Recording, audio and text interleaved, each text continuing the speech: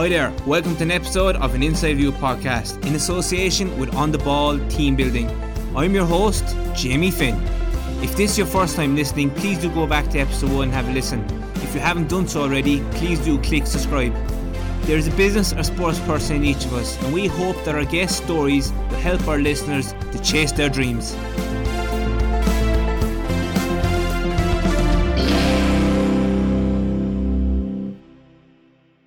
Welcome to episode 58 of an Inside View podcast with On The Ball Team Building. Before we go any further, we'd like to give a big shout out to GRG Sports and Vintry Harbour Asset Management for the continued support. We really appreciate it, guys. This week, we're delighted to be joined by former Kerry captain and transport manager of Kerry coaches, Johnny Buckley. Buckley captained his beloved Dr. Crokes to All-Ireland club glory in 2017, 25 years on from when the club last won it. At the time, his father was part of the team, and in 2017, his father Mike was a selector when his son brought the cup back to Clarny. Kerry Coaches are an award-winning company and have been at the face of innovation and service both nationally and internationally. There's no doubt we have a huge amount to cover, so let's bring him on. Hi Johnny, welcome to the Inside View podcast. Thank you very much. All good, thanks for coming up. So how has the past couple of months been for you? How have you been adapting and responding to COVID? COVID, yeah, it's been a funny one, I suppose. There's lots of elements to the whole thing. From a professional point of view, I suppose our business here in Kerry Coaches is very much tourism based, and the vast majority of our clients would be overseas visitors. So last March, I still remember the day very well. It was the Friday the 13th of March, and we went over to the local hardware store to buy a padlock for the gates, and it's only been opened a few times since. So it's been a crazy, I suppose, 18 months at this stage between everything. But no, we're still here, and a lot of the staff are still with us and stuff. So we're looking forward to getting back to business sooner rather than later. And on that day, Friday the 13th, it's always a bad look anyway, Friday the 13th. But that weekend, I suppose the days leading up to it will go down, and we'll go down through generations. How effective and how soul destroying it was for companies throughout Ireland. Can you bring us more into that day, how you felt and how you kind of put protocols in place going forward with so much uncertainty, I suppose? It was, looking back on it now, it was a mad week. We had it was Paddy's week as well, St. Patrick's Day, so we'd always have a number of groups coming in for that, and we had about 5 groups due to come in on the Wednesday morning. So our lads left here on the Tuesday afternoon, stayed in the hotel the night before the group in Dublin, and were going to the airport to pick up the group, and there was phone calls in the middle of the night and first thing in the morning, 4 and 5 a.m, that one group were coming over. The other group of about 30 were actually on the plane, and one of the leaders was on his phone just before the plane took off, and he was reading that Ireland was going into lockdown, so they actually stopped taking off. The 30 of them got off the plane, their luggage and everything came to Ireland. So you all this kind of craziness the week of it.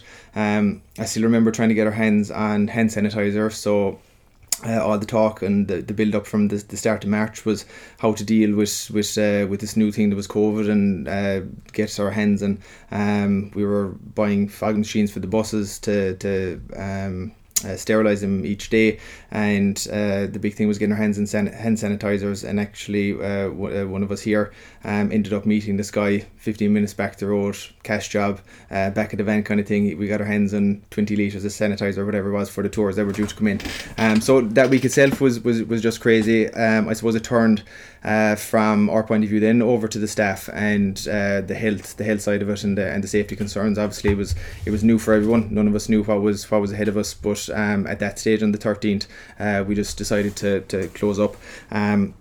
The 7 or 8 people here in the office and the garage at the time, just to make sure everyone was safe and sound, and little did we know at that stage that they'd be as close for as long as it did. But definitely a fun week and one to remember.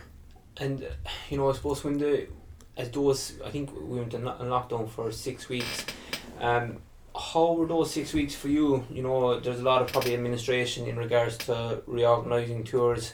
it must have been fairly chaotic, but I'd imagine there was a low point there as well when the phone wasn't ringing and you're probably used to the phone ringing. Well, the initial period, I suppose there was a lot of stress involved in it, a lot of uncertainty. At the time, we were still looking at this as kind of a few month thing where we were going to have a season towards the end of the summer. But there was a lot of negotiations with banks. We'd purchased a lot of new vehicles, and we were talking to the guys who buy the vehicles off to see what stage of the factory they were, to see could we cancel them. At the same period, there was 4 new minivans arrived in down the yard, registered with 201 plates and everything, and a couple of weeks later, 2 state-of-the-art Mercedes coaches arrived over as well with new plates on them. So it was a stressful period. There was a lot going on, and a lot of planning involved. Dealing with the insurance company or insurance renewal was up in March, so there was a lot of discussions as to how to handle that. So there was a lot of admin and dealing with the banks, of course, in relation to repayments and stuff. So there was a lot going on at that time, but no, it was just a case of deal the cards that are in front of you and just get through it.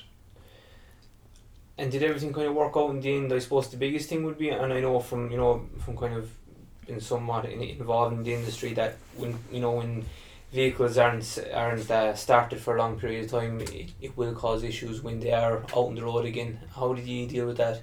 I suppose that story is still to be told in many ways, because we've had a number of vehicles back, but the vast majority of the fleet have been parked up. Now we had the mechanical team in over that period. So there was an initial block last year where there was no staff here, no staff in the office. It was Mike, my old man, Veer Pal, my brother-in-law, and I were the 3 of us in the office here, just doing the emails, doing the bits and pieces. But we got Mike Teen, who does the gear side of it.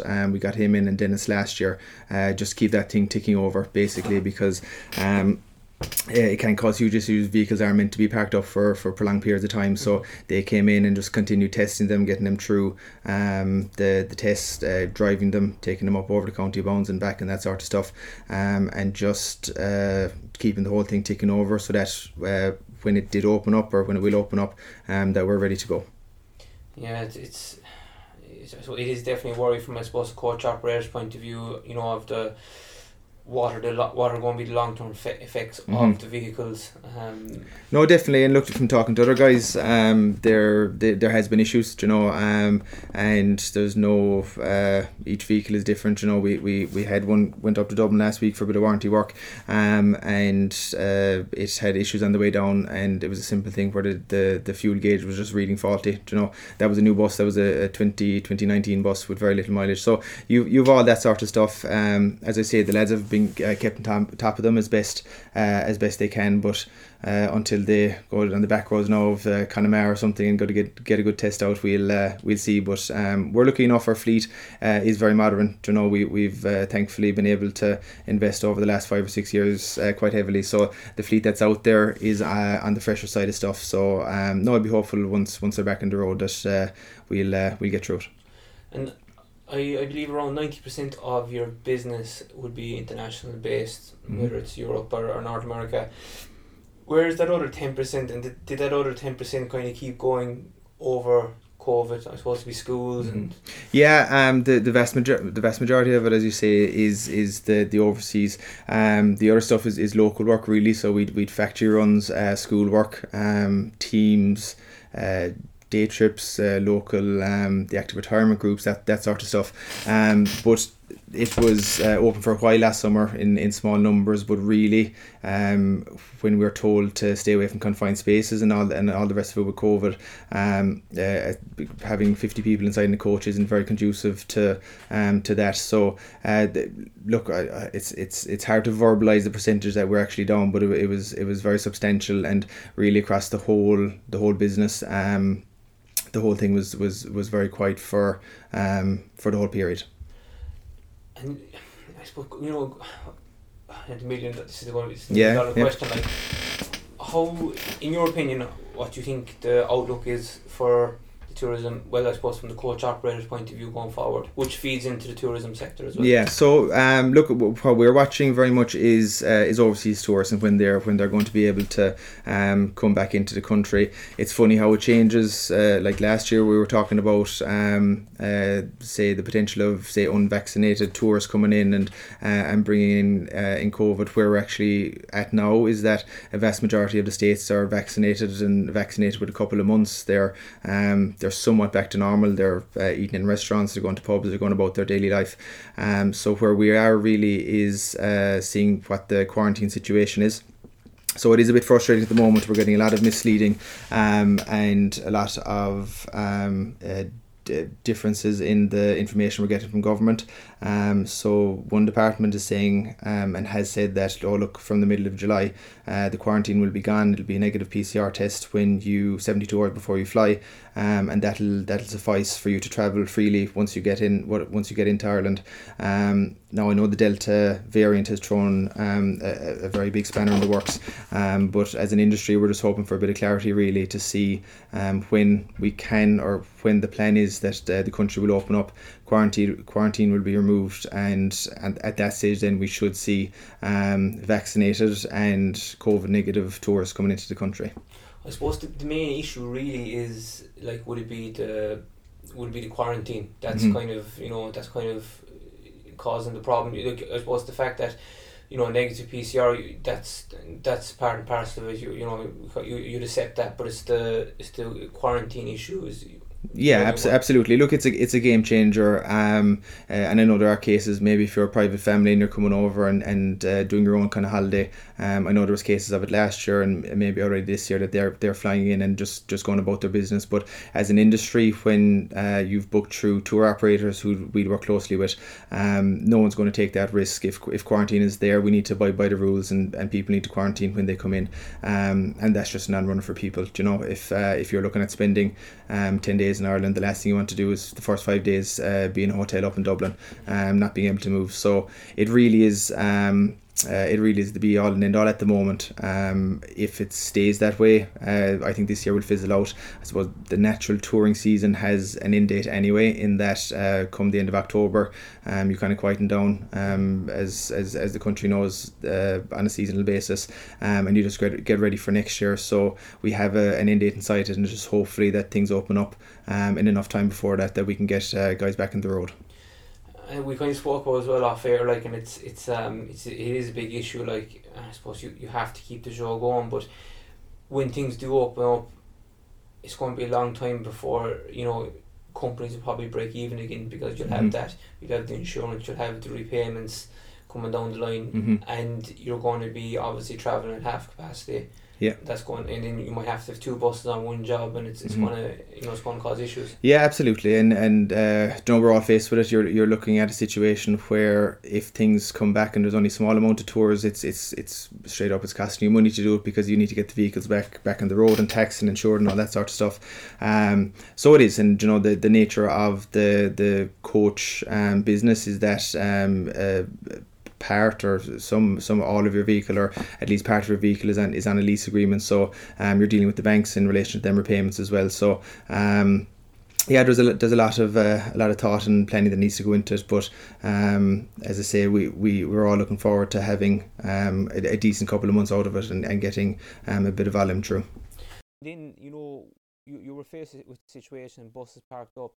And it's well known in the county that you went up and you set up kind of you converted one of the smaller buses into a kitchen. Do you want to just bring us through that journey, how that came about? And yeah, I suppose a bit of background to it, and I mentioned him earlier. Veer Pallaby, my brother-in-law, he's married to my sister Anya, so he was in the hospitality business for years. He worked in a lot of the high-end properties around Munster, and in 2019, the start of the year, we're in a situation here where we're kind of looking for an operations manager, someone to join the kind of management team to drive the whole thing on and keep it going. So at the time, Veerpal was looking at a couple of different options for hotels, and I talked with Mike about it, and we said, look, I get on very well with him personally. and just to have a chat with him one day and see would he be interested in joining Kerry Coaches. So in 2019 he did. He left the hospitality, came over to us, and 2019 was a bumper year here, and everything went well. And then we're all ready to go for the 2020 season, and things changed. So I suppose the two of us would be very much into the food side of stuff. We both like to cook. We've done a lot of cooking together over the years, and had always plans down the road of getting into food in some shape or form. So the discussion was being had throughout 2020 about what we do, and we're kind of coming up to Christmas, and we're saying, look, we'll come in January, we'll make a plan and get something going for the start of the summer really, and kick off Killarney in the summer.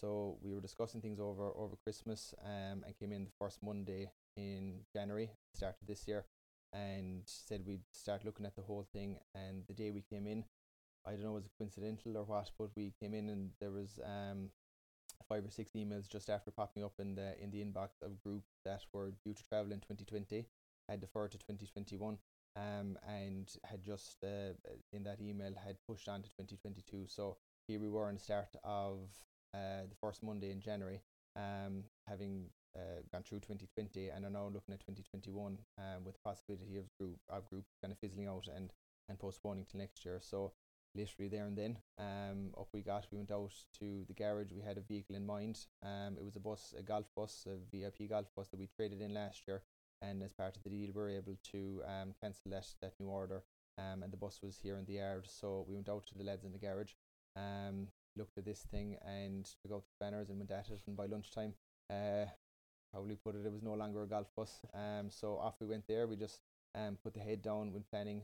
He's a lot of expertise and contacts in that area, through the hotels. So together then with our wives, Annie and Anya, and with a bit of assistance from the old man, we drew up the plans, sent it up to Cork to get fitted out with a kitchen, bought the equipment, and that was the 4th of January, and on the 4th of March we were set up and serving food out in our base in the INEC in Killarney. So it all happened quite quickly, but it's been a very enjoyable project, and thankfully quite successful. So we're happy with how it all has gone. You know what? Like, what's the long-term plan and objective of that arm of the business going forward? I suppose it's as I say, we've definitely enjoyed the process. We're adding a second unit to it very shortly. So there's currently a pizza oven somewhere between Italy and Ireland, and that'll be set up in the coming weeks. And we look at a couple of options. Obviously there's it's fine at the moment because we have a bit of extra time on our hands because Kerry Coaches isn't taking up the same amount of time as it normally would. So it's just to find a balance between everything. Kerry Coaches is the priority, and just to mind the house here and make sure we're set up for tours, be it at the end of this year or next year. While also looking at a couple of other I suppose food related possibilities. We're in Killarney. There's a lot going on, a lot of potential. So we'll be keeping our ear to the ground and seeing what's around. An interesting few months ahead. So yeah, absolutely. Going forward now, when things open up, are you going to be as big as it was before, or are you only going to have a certain element of the vehicles on the road? So again, look, it was a big topic of discussion over the past year or so, in relation to what to do with the fleet. There's a fleet of currently 80 vehicles out there, and as any downturn or any thing that would affect the industry, there was a lot of selling and buying of second-hand vehicles. It's something we didn't get too involved in because the values went very low, as you can imagine. So currently we have pretty much the same fleet, bar a couple of vehicles that we moved on to some of the smaller fleet. So we have the full fleet, and to be honest with you, it's the end of June now, start of July, and I can't remember a period where we were as busy or had as many bookings for the following year as we currently do. So as you can imagine, there's a huge amount of people that were meant to travel in 2020 and 2021 that have deferred on. And again, there's a lot of corporate work that was booked in for 2022 anyway, and a lot of group deferrals. So actually, an issue that has arisen over the past month or so is actually managing the bookings that are coming through. And we would have a certain amount of the kind of high-end VIP vehicles that we're just making sure that they're assigned to the clients that are booking them and that sort of stuff. And there are periods already for next summer that we're actually fully booked out. So again, look, another year, you'd be very confident that all of them really would materialise, but if COVID has taught us anything, it's just to be a bit wary. So there's just a bit of a balancing act, making sure that we're getting the bookings in for next year while not overcommitting for certain periods. And has it been difficult from a business perspective to stay afloat, because there's definitely overheads even when you're not open and not in operation? No, just straight up there has been. We're lucky enough. It's a long-standing business. We have a lot of equity built up in the fleet. We own the property we're in here and stuff. So no, we were fine. Obviously there was a lot of worries, and you're trying to plan ahead and do budgets and stuff. And when there's very little coming in, it can be difficult at times. There was government assistance for our industry as well, that came through this year, which helped on your cash flow and allowed us to get the gang in the office back in. But again, there's been no huge outlay.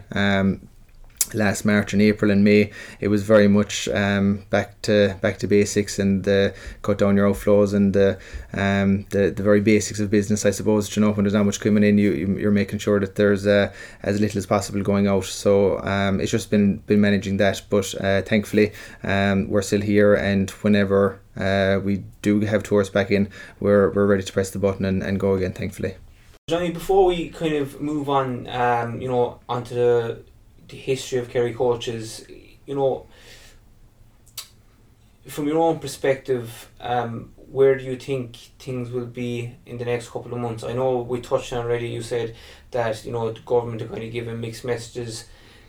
In an ideal world, when do you think we'll be back to where we were in 19? Yeah, I suppose. Look, we won't get anywhere near. The figures are the groups that are coming in, and the whole industry won't be anywhere near what 2019 should have been this year anyway. Again, it's funny. Look, it's I don't think the tourism industry in Ireland there's been downturns, been peaks and troughs, but it's never been hit with anything like this. There is an appetite out there for international travel when it's safe to do so. So like I would see, again, as an industry in a whole, getting back to business properly for 2022. As I say, there are a lot of groups that want to travel. Some sectors of the industry within our industry might be affected more. So again, you have things like brochure tours, which would be your couple from the States want to come to Ireland, and they're booking their 2 seats on a vehicle, on a flight, and falling in with a larger group.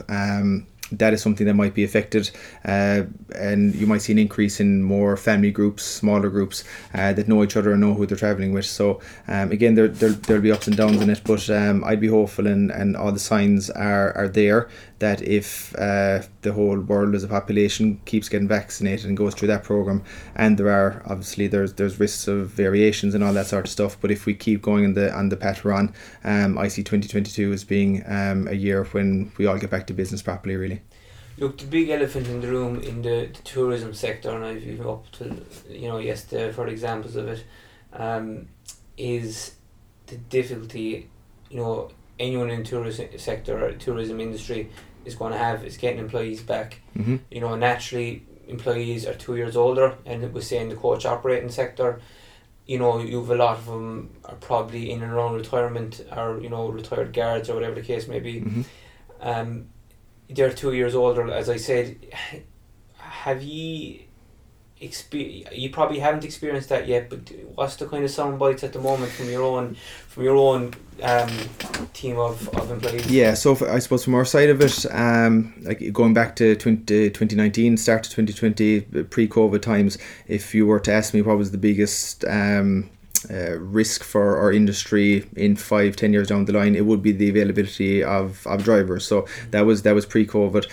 COVID has only emphasised that over the past 18 months. I've been references for drivers and are happy to do so to get van driving jobs or go into the haulage side of transportation.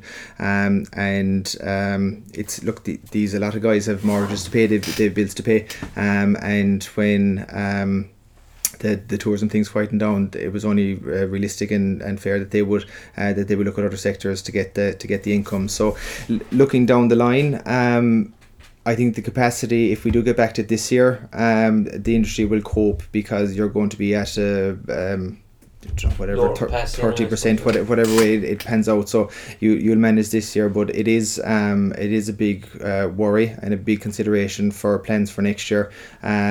What companies will do to get drivers. So again, last year we sat down and were having these discussions here in the office.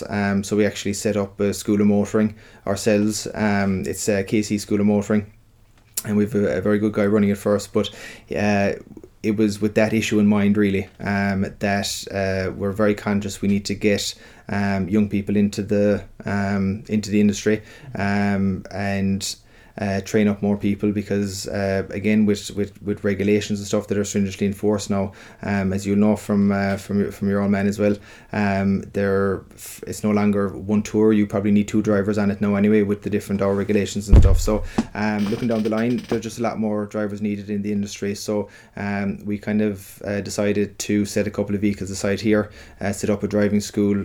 We're currently working on a program that for the winter period, that we'd actually see and go to the public and try and get drivers into the industry, train them up, and go through a process here where there's future employment for them next year and the years beyond. So it is an issue, but we're trying ourselves just to get on top of it and just make sure we're set for next year. That's a brilliant way to, you identify the risk and you're managing the risk. And what else do you think you can do to bring? I suppose that's the main thing you can do, really, to bring drivers, younger people into the industry. Mm-hmm. It's definitely a massive issue. Like, and the way things were going, like you said, in 19 is going up and up and up. And the difficulty of finding drivers was obviously the main issue of a lot of all coach operators, to be honest.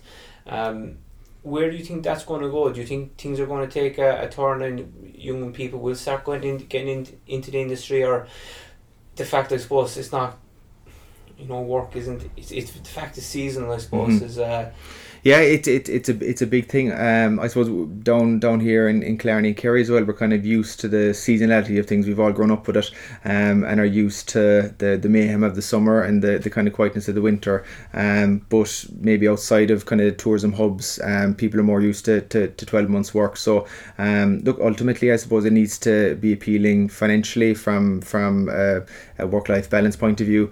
And again, it's a thing, I suppose, with our industry as well. A lot of it is about the people skills. Obviously you need to be able to drive the vehicle, but when you pull up at Dublin Airport and you've 40 Americans coming over and you're with them for the week one-on-one, and you need to give them the best of experience of what Ireland has to offer, and that's a big job, and there's a lot of people skills and a lot of customer care involved in that side of stuff. So as part of the whole thing, we very much focus on the customer care side of stuff as well. We do an annual training program anyway, and have kind of maybe half a day spent on that side of stuff and how to deal with people at airports and how to deal with people throughout it. So no, it's a complex one, but it's one we're working through, and I suppose it's something you'd like to have control of yourself, and that's maybe why we started the whole thing.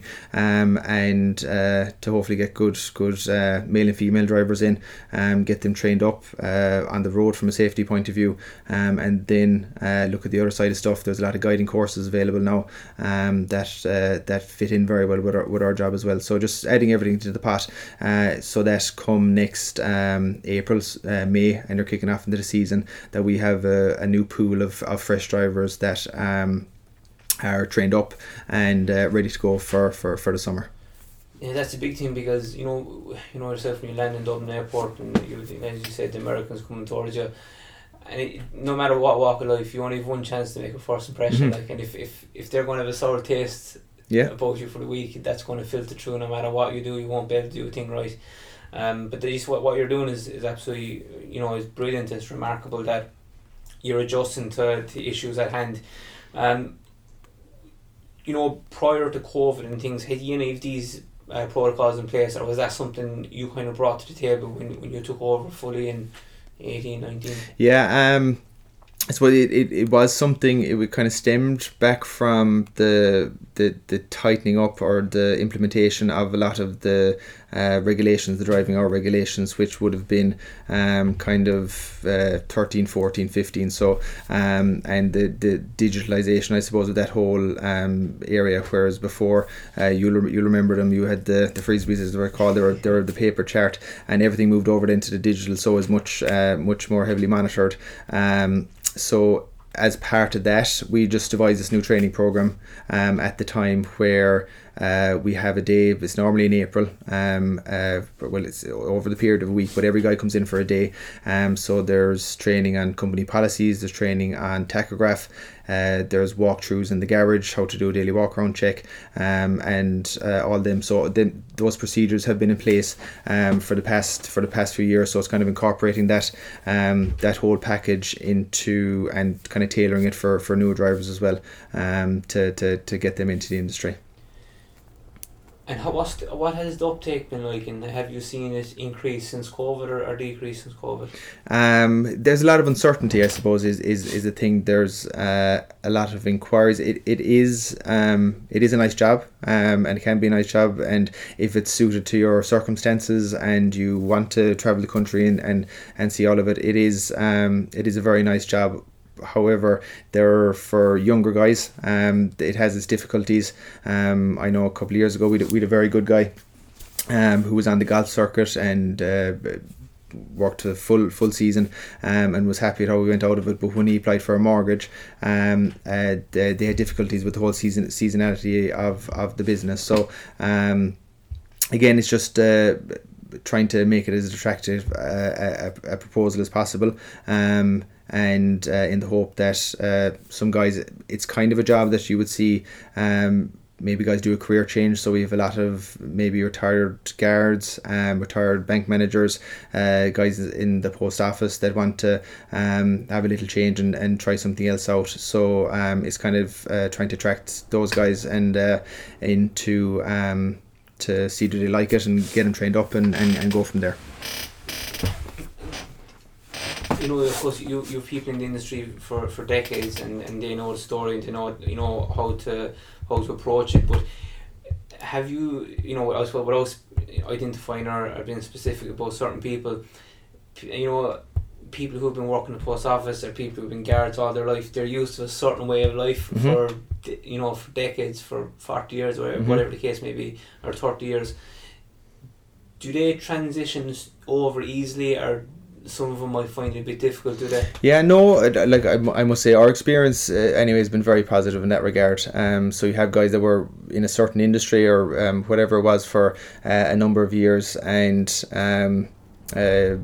change over to a whole new I suppose employment, a whole new way of life in regards to your working life. So if you were in a very say a regimental 9 to 5 Monday to Friday, and then all of a sudden you're given an itinerary and you're told to pick up in Dublin Airport and do a lap of the country over 10 days, and you're seeing all these places, and a lot of guys get a buzz out of that, and I can see why, so no, our experience in that regard has been very positive. And again, look, there's a lot of experience that needs to be built up in that regard as well. So it's your first tour out and your first day out is always a bit daunting, but we've been very happy with the guys that have come in over the last few years from maybe a different industry and have kind of settled into quite well. And will you have whether you mean to have it, or is it something that kind of is in the culture here? Will you have a kind of a buddy system that are like people could just ring each other if there's any issue, especially new joiners? Like, would you assign them a certain experienced member of staff? Or again, look, when a guy comes in, a lot of them would know a driver within the company anyway. There's a big team of guys there, so and you tend to have them relationships kind of naturally build up. Over recent years, over the past 4 or 5 years, we've had a WhatsApp group that's with all with everyone within the company is on it, and it's very encouraging to pick that up at any day during the summer, and your guys are giving each other recommendations for restaurant and Mizen Head and for a toilet break between this place and that place above in the Midlands. So there is that system there, and it's something we very much encourage. There's drivers here that were driving for Kerry coaches before I was even born, so we're very lucky, and it's something that was very important to Mike over the years, and something that we hope to continue on. That community spirit, I suppose, amongst the drivers is there. When you came into the look, you've been around the place from a young age, but when you kind of took over the reins in 18-19 fully, did you find it hard for some of some people who might have been in the industry for a long period of time to take you seriously? Because naturally that can be a thing. No, look, straight up, that whole transition went well. It was something that was kind of naturally there anyway. So like the way it's been here, and it has always been, is that things are very open, and Mike and I, Alan O'Connor, who was here for 21 years and was Mike's right hand man for a long period, and was a huge part of the whole growth of Kerry coaches. So he finished in around the 15 mark, and then it was Mike and I suppose kind of running it, and the way Mike does things was, it was very much a shared management, so it wasn't a huge jump in 18. Exactly. So when in 18 he took a temporary kind of step back from things, it was just a natural progression. There was no, I suppose, new role that wasn't being done before. So it was just quite a natural thing for that period, and thankfully I've built up a good relationship with all the lads, and they were very supportive of the whole thing that year. Again, it's Mike took a step back in May, so you're into the middle of the season, and it was a crazy one. It was our busiest year ever at the time, and it was just the whole company as a whole, and it goes back to I suppose the ethos that Mike's built up over the years. Everyone kind of pulled together, and we had a great season, And how did you find that time? You were at the helm. You had to step away from Kerry because of the commitment, and your father was took a step back because he was sick at the time. It must have been stressful, and the fact that you just said there, he was extremely busy as well. Did you feel a lot of pressure on your shoulders? Whether consciously or subconsciously? No. I think it was, look, at the time, it was just obviously the priority was Mike, and thankfully that whole the whole treatment over the summer and everything went great, and he's flying. He's never better, playing as much golf as ever since. So thankfully that whole side of it went well. Obviously there was a worry at the time, but. No, that all went fine. Me personally, I don't know. I suppose looking back, it was a crazy period. It was. I know there wasn't a day off between the start of May until October. It was kind of 7 days a week, so you're kind of just getting through it, and just making sure that the whole thing is tipping over. So no, I suppose there wasn't any over stress or anything over the whole leaving the football side of stuff. It was just, look, this is where we are, and just to keep going, you know. Especially, I suppose, when it's, you know, it's, you were immersed in this from a young age, and you know it's a family business, and you know you're the third generation of it. What do you do to improve what do you do on a weekly basis or a monthly basis to ensure that the culture is right? And you know, smaller companies mightn't have much, you know, might have a culture just naturally there, but with bigger companies, you know, like yourselves, you probably have to do things to ensure that there's a good culture there, you know, especially if drivers are annoyed or if they need to take time off. You know, how do you deal with people with different personalities and stuff like that? Because, or even like I believe at one stage you had nearly 100 drivers, you know, whether on part-time or full-time, and even with the lads in the garage. That's a lot of people to employ, you know. Yeah, well, look, I suppose during the summer there's kind of 100, like there's at peak times there's 130 guys on the road, and there's another probably between the jigs and the reels. There's probably another 15 around the building here between the office and the garage and stuff. So it is a lot of personalities, and culture's a funny thing. I don't think it's something you can sit down and say, right, for 2 hours on a Monday now between 10 and 12 o'clock I'm going to do 2 hours of making sure the culture is right within the business. It's something that is that you have to showcase at all times, and is to my mind the most important thing within any business is having the right culture. So again, I would like to think there was a very good culture there from the second I came in, that was built up over many years, and the relationships between say Mike and the drivers and that whole side of stuff. So it's just trying to continue that, so really in many ways, and I suppose we work hard, we do the late hours. There's nothing I'd ask a driver to do that we wouldn't be happy to do ourselves, and just being respectful. And guys have no more than us all. Everyone has their own personal things going on, and it's just to deal with them when they come and be respectful, and just get through it in the way we can. And just kind of, you know, going sideways again, when your father was sick, how, you know, was he constantly on the phone to see how things are going? Because I can imagine he was not able to switch off, especially coming into peak season. Yeah, so I suppose, look, I'm very lucky, and we're very lucky in that we get on very well. I suppose we've no clashes, no, I must say, like we laugh about it at times, but we've had and there has been stressful conversations at 3 a.m. in the morning and all the rest of it, but no, we do get on very well. And even that summer, he has a house down in Waterville. So he was just up and down to Cork, was it every 3 weeks, I think, and he was back down to Waterville then and spent a lot of the summer down there. Remember 18 was a very hot summer as well, so he was into the sea for his morning swim and all the rest of it, and was working away in the background, and as you know, in our industry there is a lot of forward planning you can do. So he was assigning vehicles and drivers to things in a few weeks out, and we were kind of working away here on the day-to-day stuff. So there was kind of a daily phone call, or every couple of day phone call, just to check in. But no, look, touch wood, we haven't clashed too badly yet. Good. I suppose it's important as well to give an insight into the history, just a brief history of Kerry coaches, as I alluded to already.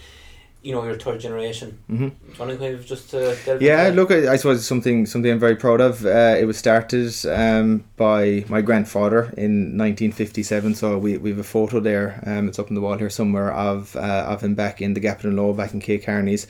At the time it was a horse and cart that he was using to transport tourists around up and down the Gap.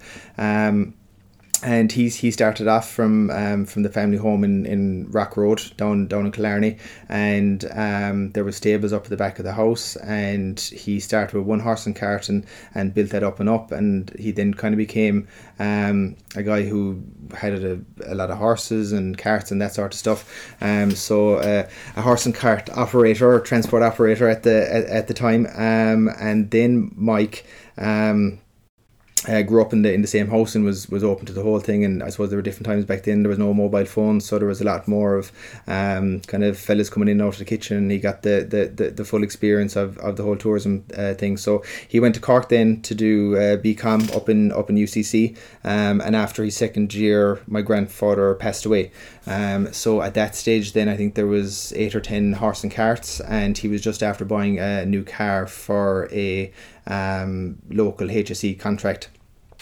So at the time then, Mike, I suppose, had the decision to make whether he was on kind of a different career path himself at the time, and wanted to go through the college side of stuff. And at the time he kind of, I suppose, decided whether to sell off the horses and sell off the car and do his own thing, or have a go of it. So he sold off the horse and carts, bought a second car, and kind of went on from there really, and built it up and up through the 70s, 80s, and into the 90s. Kerry Coaches was founded in 1990. It was Buckley's Tours up to then, and has driven it on to the company it is today. And you have Kerry Coaches, but you've another arm of the business as well. You've Black Buses. Yeah, so I suppose the history of it is it was Buckley's Tours. My grandmother Mary B and Mike ran it with the help of Alan and Jackie and Jane and a few more in Outer Rock Road. Ran that up until 1990, and then in 1990 Mike joined up with a local businessman, Billy Daly, from the Killarney Autos across the way, and formed Kerry Coaches, which was the first jump up to your full size coach. So throughout the 90s then, that kind of allowed Mike to get into the corporate side of stuff, and the golf was really kicking off in Ireland at the time. So from there really it just kind of grew and grew, and the business you're referencing there is Prestige Chauffeur. So that's a Dublin kind of chauffeur business that we set up in, I'd say, 17. And it was simply for the reason we were giving away a lot of business in Dublin, and the nature of our work is there was a lot of late bookings. So you might get a phone call at 10 o'clock at night that a guy missed his flight and he was now flying in a private jet at 5 a.m. in the morning. So we were finding ourselves trying to find someone to pick in the height of a tourism season, trying to find a driver to pick up someone, making phone calls at 11 o'clock at night to pick up the following morning. So we made the call at that stage we had a driver at the time, Colm, who is based in Dublin. So we decided then to set up a business up there that would be based in Dublin and cover a lot of the local work for us as well. So that was a nice addition to the setup there a few years ago. And that's still in operation, all go well when things open up, is it? Yeah, absolutely, yeah. What's your earliest memory of the business? Yeah, I suppose there's lots of memories. Definitely the kitchen in Rock Road is one of them, and the characters, and that's all. That's really what they should be described at. There were drivers at the time, so they were really part of the family. Say when I was growing up in 4 and 5 years of age, you were coming into the grandmother's kitchen, and the lads were coming in from the day's work, and they were sitting down having the bowl of soup and the chats. So it was really just growing up around that. Pretending to wash the buses and do all that sort of stuff. So it was really just that whole environment, kind of from as soon as I can remember really, and just it was part of our lives as a family, I suppose, ever since.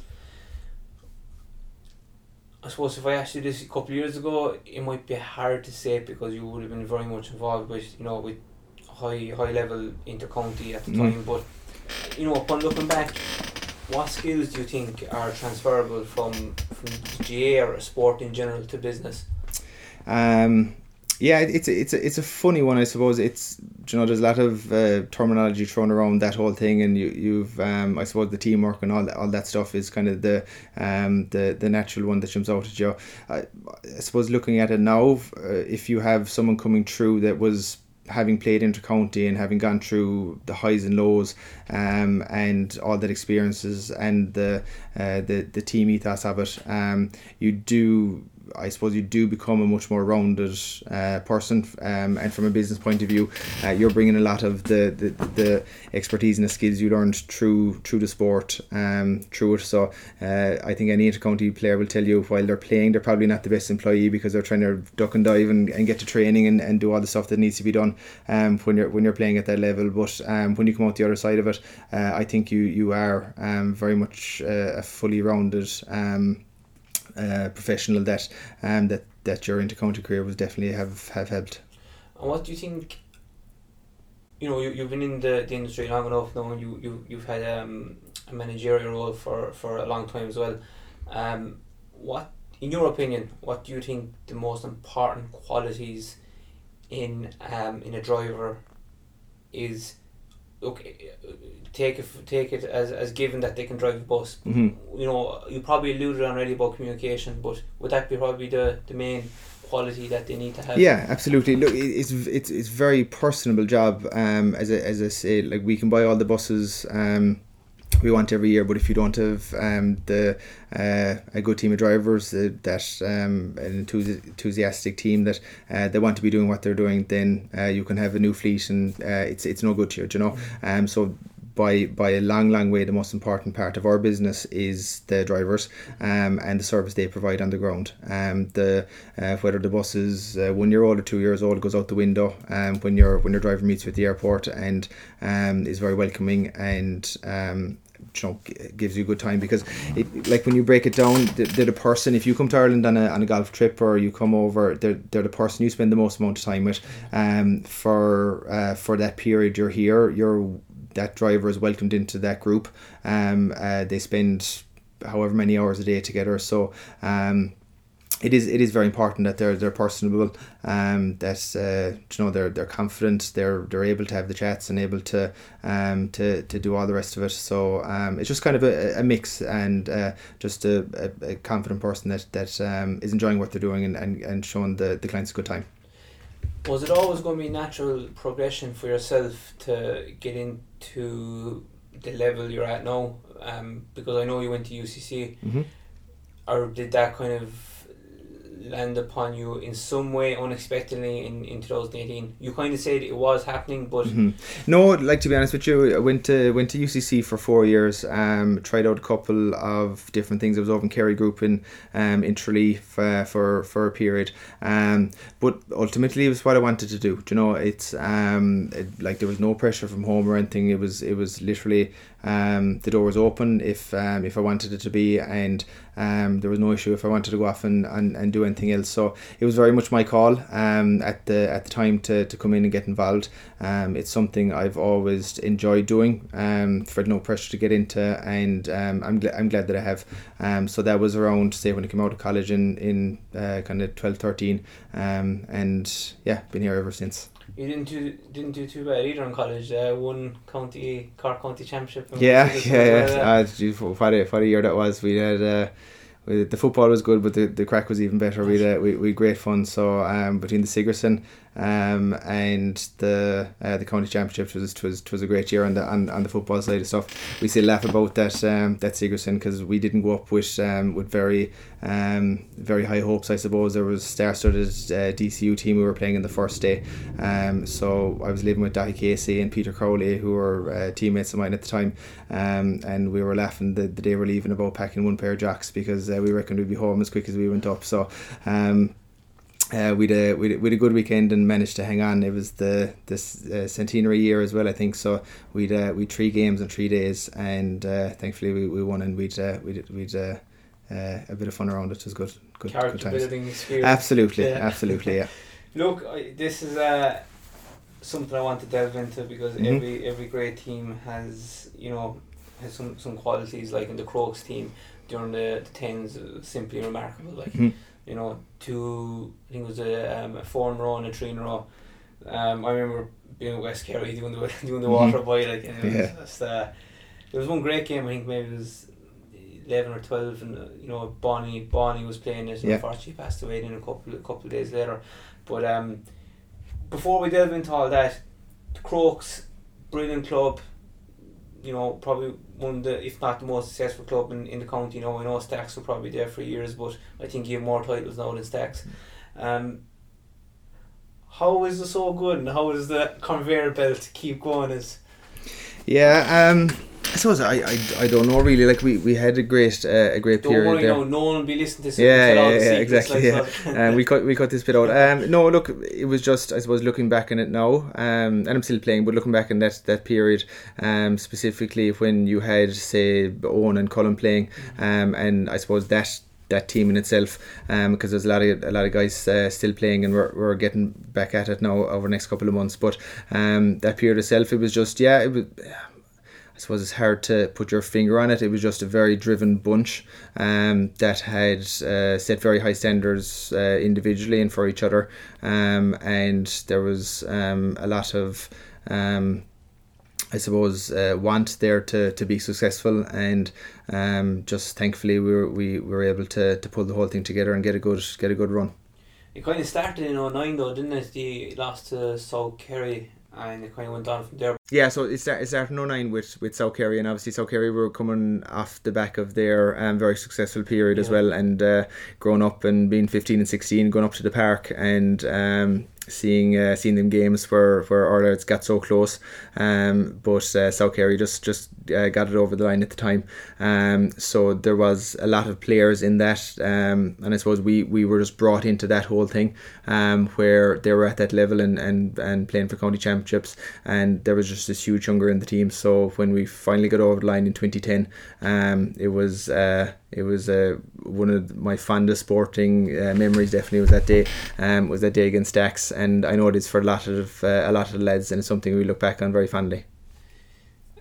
And once you got over that, you weren't stopped. Then just like Dublin, it's amazing. And but what I want to delve into is how as a club you kept that winning culture, because look, you're going to have younger lads coming in, you're going to have guys who develop big personalities because they're playing extremely well. How did the management, or as a group, the senior group, keep that at bay? Yeah, I suppose it's not anything individual, and when you're in the middle of it, you're probably not conscious of it. Kind of looking back on it now, I think it was just a drive amongst that group of players specifically, that when you came into the first team meeting of the year, you just set your bar out that you wanted to win everything you could, and you as a group we did everything we could within our powers to do that, be it training and all the things outside of it. And if there wasn't someone putting their weight, they were held accountable for that and stuff. So it was just, I suppose, a collective group of individuals that had that desire to just keep driving it on, keep improving, and thankfully over that period, it went well for us. I suppose guys my own age, there's a lot of very talented players, who would have obviously, skill would have brought them into the group. Mm-hmm. But would attitude, would skill be the main thing, in the Crokes community, or would attitude be a big element as well? Because, you can be extremely skillful but have the wrong attitude, and then that can, like a rotten apple, can feed through the whole team. Absolutely. Look, the skill, and I know you're probably thinking of a lot of fellas, and we were lucky enough to have a lot of skillful players there. But ultimately, if you're not pulling your weight, you can have all the skill in the world, but you don't fall into the whole setup. And look, no more than any team, it's a bunch of individuals. There's characters in every team, especially at the club level side of stuff. But it's finding that balance and just everyone pulling in the same direction and working together, and it is a huge part of it, because as you say, look, one or two individuals, if they're on a different agenda, can have a big impact on the team. So no, very much at that time it was you're kind of in or you're out, and if you're with us, we're all in this together, and it worked well for us.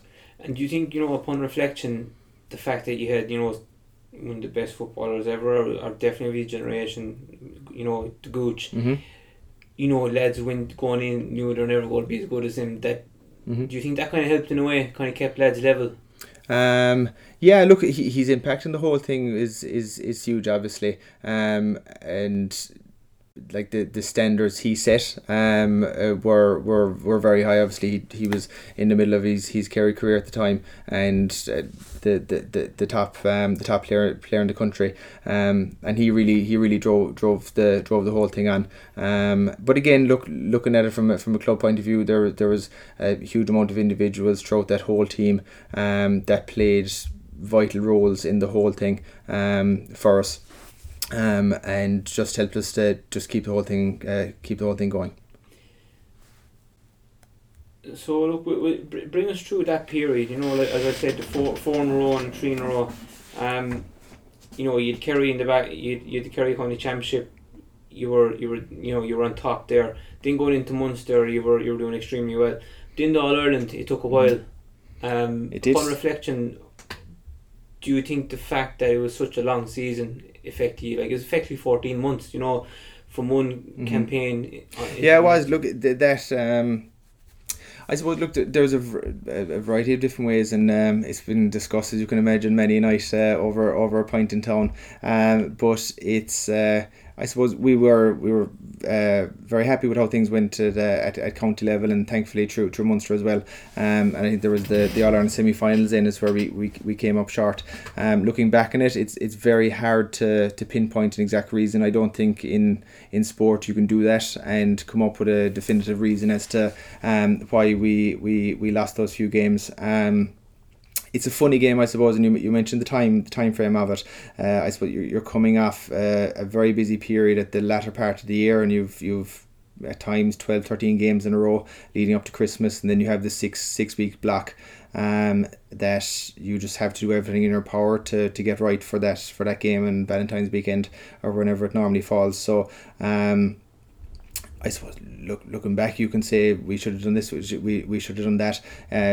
I think we prepared as well as we could. Maybe some years in retrospect, maybe put overemphasis on the preparation and the training side of stuff. I know one year we did a game with the Kerry seniors who were kind of getting ready for their league the 2 weeks before the game, and I think we beat them on the same day, but it was kind of maybe put too much into that game, and then didn't carry through for the semi-final itself. So I don't think there's one reason, but year after year you kind of learn from the years gone by, and thankfully then in 17 we were able to get it right against Carfin, which was a big game, and then the final then just get over the line. And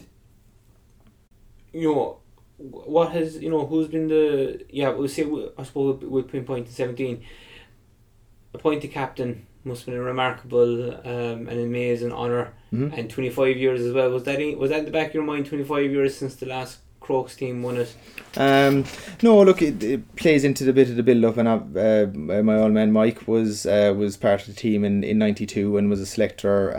Was a selector 25 years later. So and there was a bit of a build-up to it, I suppose. From a club point of view, there was a lot of excitement and a lot of again, in the build-up there was a lot of activities around the club and stuff, and it was all going great. But for us as a bunch of players, as I say, we got over the Carfin game in the semi-final, and we were just in tunnel vision at that stage just to get over the line. So the whole emotional side of it and the 25-year thing is something that we kind of look back on now, I suppose. But whereas at the time you were just kind of getting the body right and doing all the things you should be from the football side of stuff, just to get over the line, and which we thankfully did. Can you remember how you were feeling at the final whistle? Yeah, I suppose I spoke earlier about 2010 and that first county championship, like as a sporting moment. I just can't be topped, for a huge variety of reasons. But just we'd been so close for many years. There was a lot of guys that had put so much effort into it, and just finally it was just I suppose the final whistle is called the final whistle for a reason. It was just finally once that whistle blew, you had the emotions that we had finally done it, and it was to be able to share that with the lads that are your best buddies and your family are on the sideline. It was just that whole hour from the final whistle after the game was very special. What was it like with your father? He surely was emotional with, being part of that team in '92. Yeah, it was, I suppose. Look, any father and son that meet up at that time after a match is a special moment. So no, to be there, it was a lovely moment. I was passed over the fence to him in '92 by my auntie, I think. So I was paraded around in the pitch in his arms. So to be there then 25 years later and to be able to share that moment was very special. And do you want to just give us an insight? It was well documented at the time that you lifted the cup with a girl in Clarny that was going through a bit of treatment. Yeah, so Amy, unfortunately she's passed away since, but she was very special, just I suppose as a team, and was a big part of that was a big part of our club at the time, and used to call up to us, meet us at training. We did a presentation before the match and that sort of stuff. So she was very much a huge part of the club, huge part of our team, and a huge motivational factor as well. And I think we spoke about it often in the build up to it, that the strength she was showing at the time with everything she was going through. If we could have had a fraction of that and bring a fraction of that to our side of stuff, then we knew it would be enough, because she was an incredible a little girl, and is sadly missed by us all. When 18, then you were appointed captain of Kerry, massive honour, but do you think the mileage of the previous, say, 10 years, you go back to probably 2008 onwards, do you think it caught up in you? Because very possibly. So looking back on it now, there was pretty much an 8-year period where it just was 12 months of the year. It was just I think the only break I got was if you picked up a bit of a knock and you were off for a few weeks, and it was kind of a rehab phase anyway. So look, in hindsight, maybe it did. It was just the fixtures kind of dictated it, and looking back with the schedule that was there at the time, it was, I don't know, would there be any other option? You'd like to think that there's a more professional aspect to the fixtures now, and that situations, or those situations, won't be arising going forward. And I know we've a lot of the younger Crokes lads on the Kerry team at the moment, and you'd like to think that them looking down their career, they'll have a period each year where they're able to relax and know. And I think it'd be better for the whole the GA as a whole to find or to get that balance. Yeah, like I suppose the model they did last year, we were forced to do last year, that the club paid before the county or whatever, or vice versa. That's definitely something that could be done, because it gives the county players a bit of, well, they're obviously playing with the club, but at least you know what's happening. You can go away with the wife or the partner. Absolutely. And look, it is a huge part of it. For years there, Annie and I were trying to plan a holiday, and she was saying, look, can we pick this week? And genuinely you couldn't say whether you could or couldn't go, and this could be 6 months down the line. So at least now, look, I think with the involvement inter-county players are putting into it now, I think it's only fair that there is a definite season, and that guys know that they have a couple of months off at the end of the year, and if you do go well with the club, that's over a certain period and all that sort of stuff. So I think that's definitely a benefit to the whole setup. And how did you manage your body, during that time? Because you were with Crokes, you were with Kerry, and you were obviously in here as well. Yeah. How, obviously you'd be drinking protein and you'd be looking after your body that way, but you should go into the sea and things like that. Yeah, well, look, at the time you do everything you can, and I suppose it was difficult. You have your kind of the immediate recovery kind of in the nitty gritty of it, but you kind of have the overall picture as well of trying to peak for certain times of a particular season. So obviously with Crokes during that period, you were saying, right, you need to be in tip top shape for the kind of November, December period where you're playing months of championships. You then need to build it up for that semi-final and final, and then all of a sudden you're trying to strip it back down to go back into an inter-county setup where you need to be in tip-top shape as well. So it was difficult. It was difficult. trying to balance a lot, and just trying to get that flow and peaking at the right time. But again, look, we were lucky enough in that there was kind of a bunch of us at it at the same time, that we were able to do as best we could at the time, you know.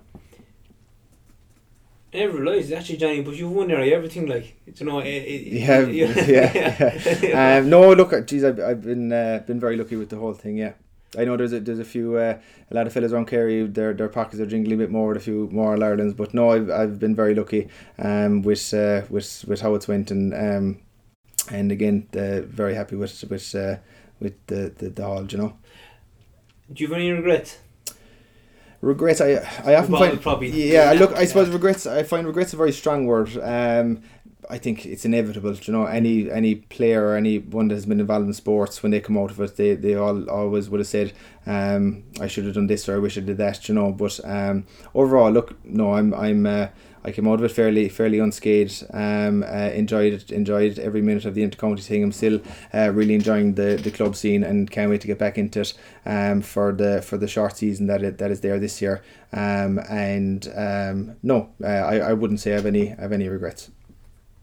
No massive regrets in it, but yeah, no, absolutely. I think look, as you say, there's always things you wish you would have done, but overall, no, very happy with it. Can you put in towards what you're in the tourism game and you've been meeting Americans?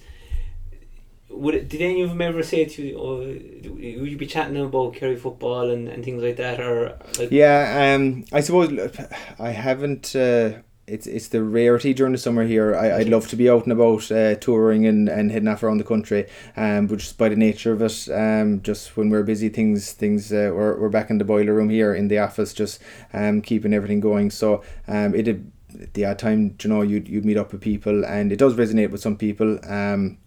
I think when people are going home and they spend a few days in Clarny and Kerry, it's definitely come up in conversation, so people can relate to it. So yeah, it's nice to be able to chat it out with people, and from all different corners of the world, and just explain about our crazy little game. Yeah, when you talk to Americans about it, like, they think, especially like whatever about the GA, but hurling, they think it's absolutely nuts. Like, yeah. They're probably not far wrong, but no, absolutely. If you're talking to a bunch of lads and they get stuck in a hurling game inside, having dinner or a few points after a bit of golf, they just can't get over it, you know. Just the whole concept. But no, again, I'm sure they love it. It's part of the whole culture, so I'm sure they love to see it. The whole experience, yeah. No, it's definitely. And I kind of touched on it at the start, but I'd like to just touch on it now again. Do you feel you were kind of forced to, like, do you have regrets of stepping away from Kerry at the time, or, you know, in 2018, or did you just feel it was your duty to, you know, keep the show? No, it wasn't a duty or anything. It was look, to my mind, it was a no-brainer, really. Do you know, how it works here was, it's kind of Mike and I, and we have a great team in the office here, but it's fairly hectic during the summer, and I know, Jamie, you know from your own man as well, but so just at the time, he had gone for a couple of tests, and we were kind of waiting to hear back from them, so I kind of had a couple of weeks to get my head set around what decision was going to be. And when he let us know that he was just needed a bit of treatment, it was a no-brainer, really. Ultimately, if I was going to training, and there's been times where the two of us have been parked outside Fitzgerald Stadium, and there's a private jet landing in Dublin, and there's some other bits and pieces going on, and I have to run off the training. So ultimately, the buck would stop with him, and it's just adding extra workload to him when I do play for the Intercounty, and I'm very grateful for how much of the extra effort he put in over the years to allow me to do that. So when it was an option, or on the table to keep going and not, or to pull away, it was a no-brainer, because ultimately, if I kept going, it was just going to be adding more stress and more workload on him, which just wasn't an option. So no, that whole period, look, it was a natural thing. I have no regrets about it. I spoke with Eamon at the time, who was fully understanding, and the lads were fully understanding and supportive of the whole thing as well. So no regrets with that one. As you walk into the office there, you see the photos. You've had some remarkable people, in your buses or in vehicles over the. Since he started out. Do you want to name a few there? I know we'll name drop away here now. May as well, no. Yeah, so like I said, no one watches this. So no, look, we've Tiger Woods, Phil Mickelson. I met Michael Jordan and myself. Yeah, I remember Mike. My eldest sister-in-law was massive into basketball, and I remember one morning Mike waking us up for what seemed like the middle of the night, and said nothing. Took us in. It was my sister's birthday the same day. Took us in the car up to the Ahado Heights, walked into the reception, still didn't know where we were at, rubbing asleep from our eyes, and out walks from what seemed to me at the time like this 20-foot man, this giant of a man, and put out his hand to do a handshake, and literally my hand barely fitted into the centre palm of his hand. So we have a nice photo as well with Michael Jordan. So no, we've been lucky enough to have driven some high profile clients over the years, but to meet him that day as well was a nice touch, nice memory.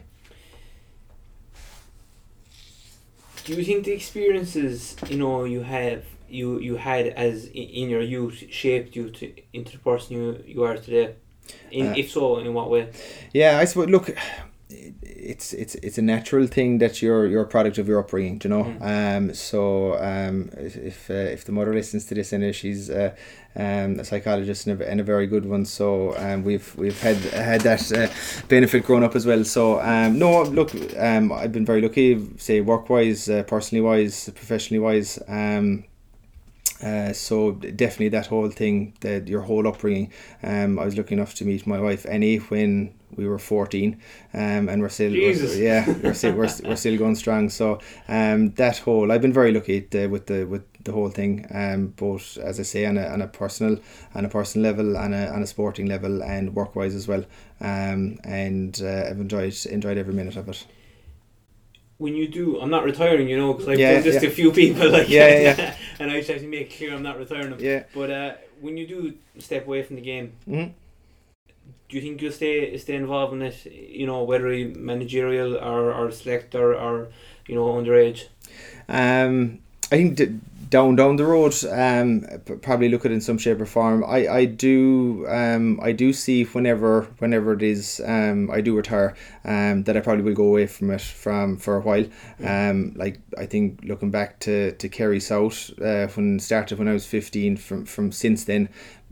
You've been playing football, and I think in anything, there comes a time where you just need to step away from it, and I look forward to that period as much as I look forward to the games and all the rest of it, and maybe in time we'll get back into it if I want it.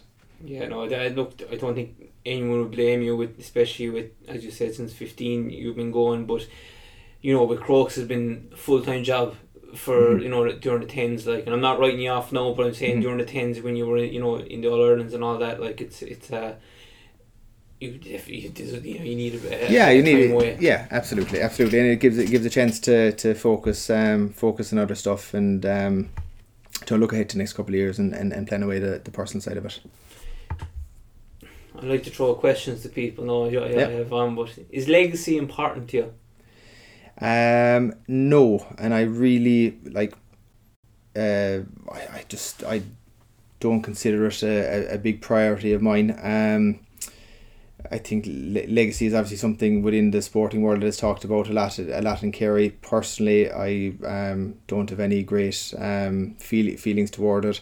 The only thing I would like to do whenever I finish up playing, is I'm very happy, and what I'd love to think is that you've respected the players you played with, and so the guys that you would have shared the dressing room with, that they see you in good light and have respect for each other. I've very much have respect for them, and if I come out of playing sport for a good few years with that, I'll be very happy. From a business perspective, is legacy and I suppose tradition feeds into legacy with the business, because it's been there, down to third generation. Is that important to you to kind of leave your stamp on the industry, on the business, And the business, again, I'm kind of yeah, no, I so look, it's as I mentioned earlier that it's something I'm very proud of to be involved in the whole thing and the whole family connection. And it is something I want to continue. And as for whatever legacy that leaves, I don't really buy into that. All I want to do is enjoy the whole thing. That the staff are enjoying what they're doing, the drivers and everyone on the road is enjoying what they do. So if that's the case and the business is successful, then I'm happy. What are two non-negotiables for you on a daily basis? A good cup of coffee in the morning, big coffee man. So I think start off the day right with a coffee, and the other thing then is to just have a bit of family time. We had a little son Otis last June. He's won on Sunday. So I suppose looking back in COVID, it's been one of the benefits to the whole thing is being able to spend so much time with him and Annie, and the rest of our family and our friends obviously as well. But yeah, so for me, good cup of coffee and some chill time with the family. Toughest opponent. Toughest opponent. There's been a few. Whenever I get asked this question, for some reason, this game comes into my head where we're playing with UCC up in Clare in January, and I can't think of the name of the competition at the time, but it was when the colleges used to play the intercounty, in the Munster competition. The McGrath Cup, was it? Yeah, the McGrath Cup. Yeah. I think it was or it was an early version of that, I think. And that day went up with a couple of the lads across in the ferry, and all the rest of it was out in the west of Clare. And I remember tagging out the same day and lining up midfield against Gary Brennan. And the same day, whatever way it fell, it was the first time that they had tried to look at the mark, and any form of the mark coming out. So it was the first game of the year, first time the mark came out, and the same day it was just ball after ball into the middle of the field, and he caught I can't even remember how many balls over my head, and that was bad enough, but it was compounded with a big whistle, which was new at the time. So whenever I hear toughest opponent, he definitely comes into my head. He was a serious athlete and still is, and I actually did a course with him there last year, and a lovely guy to boot as well. So toughest opponent, I think he's the first fella that comes into the head. Who has been, or what has been the toughest team that you've played against? And no disrespect to any other team, but of your career so far with Crokes, Kerry. Toughest team, or with Kerry, I suppose. Look, if you're looking at, and I know it's probably the easy answer, but as a team playing against Dublin, in those games, they are as good as they look, and obviously with the record they have over recent years. But to come up against them, they are a complete package, and they would, I think, be the toughest team opponent. But no, looking at the year ahead and looking at the lads, I think they'll have a good crack at it this year as well, against them. So we'll keep our fingers crossed. Yeah, I was going to ask you that. No, look, we'll wrap it up there. I think we covered a huge amount. And I'm sorry for taking your time. No, fair play for coming up. Yeah, not at all. Look, we'll finish it there. I'd like to thank you for taking time out to come on the Inside View podcast, Johnny, and best luck with everything going forward. Okay, thanks, Jamie. Cheers. I hope you all enjoyed the interview with Johnny. I would like to take this opportunity to thank Johnny for coming on the Inside View podcast, and best luck, Johnny, with everything going forward. That is all from us on this week's podcast. Please do get in contact with the show if you'd like to contribute in any way possible. Whether you're a part of a sports team or corporate team, we'd like to hear that story. You can email us info@ontheballteambuilding.com, or you can follow us on our social media channels. Over on Instagram, it's @_ontheballteambuilding. Over on Facebook, On The Ball Team Building. Over on Twitter, @weareontheball2, that is digit 2. We're on TikTok, On The Ball Team Building, and we're also on LinkedIn, On The Ball Team Building. Have a lovely week, and be sure to tune in again next week. We have another exciting guest. Till then, stay safe, and remember, cred 100 Féin. Talk to you all soon, and thank you all for listening.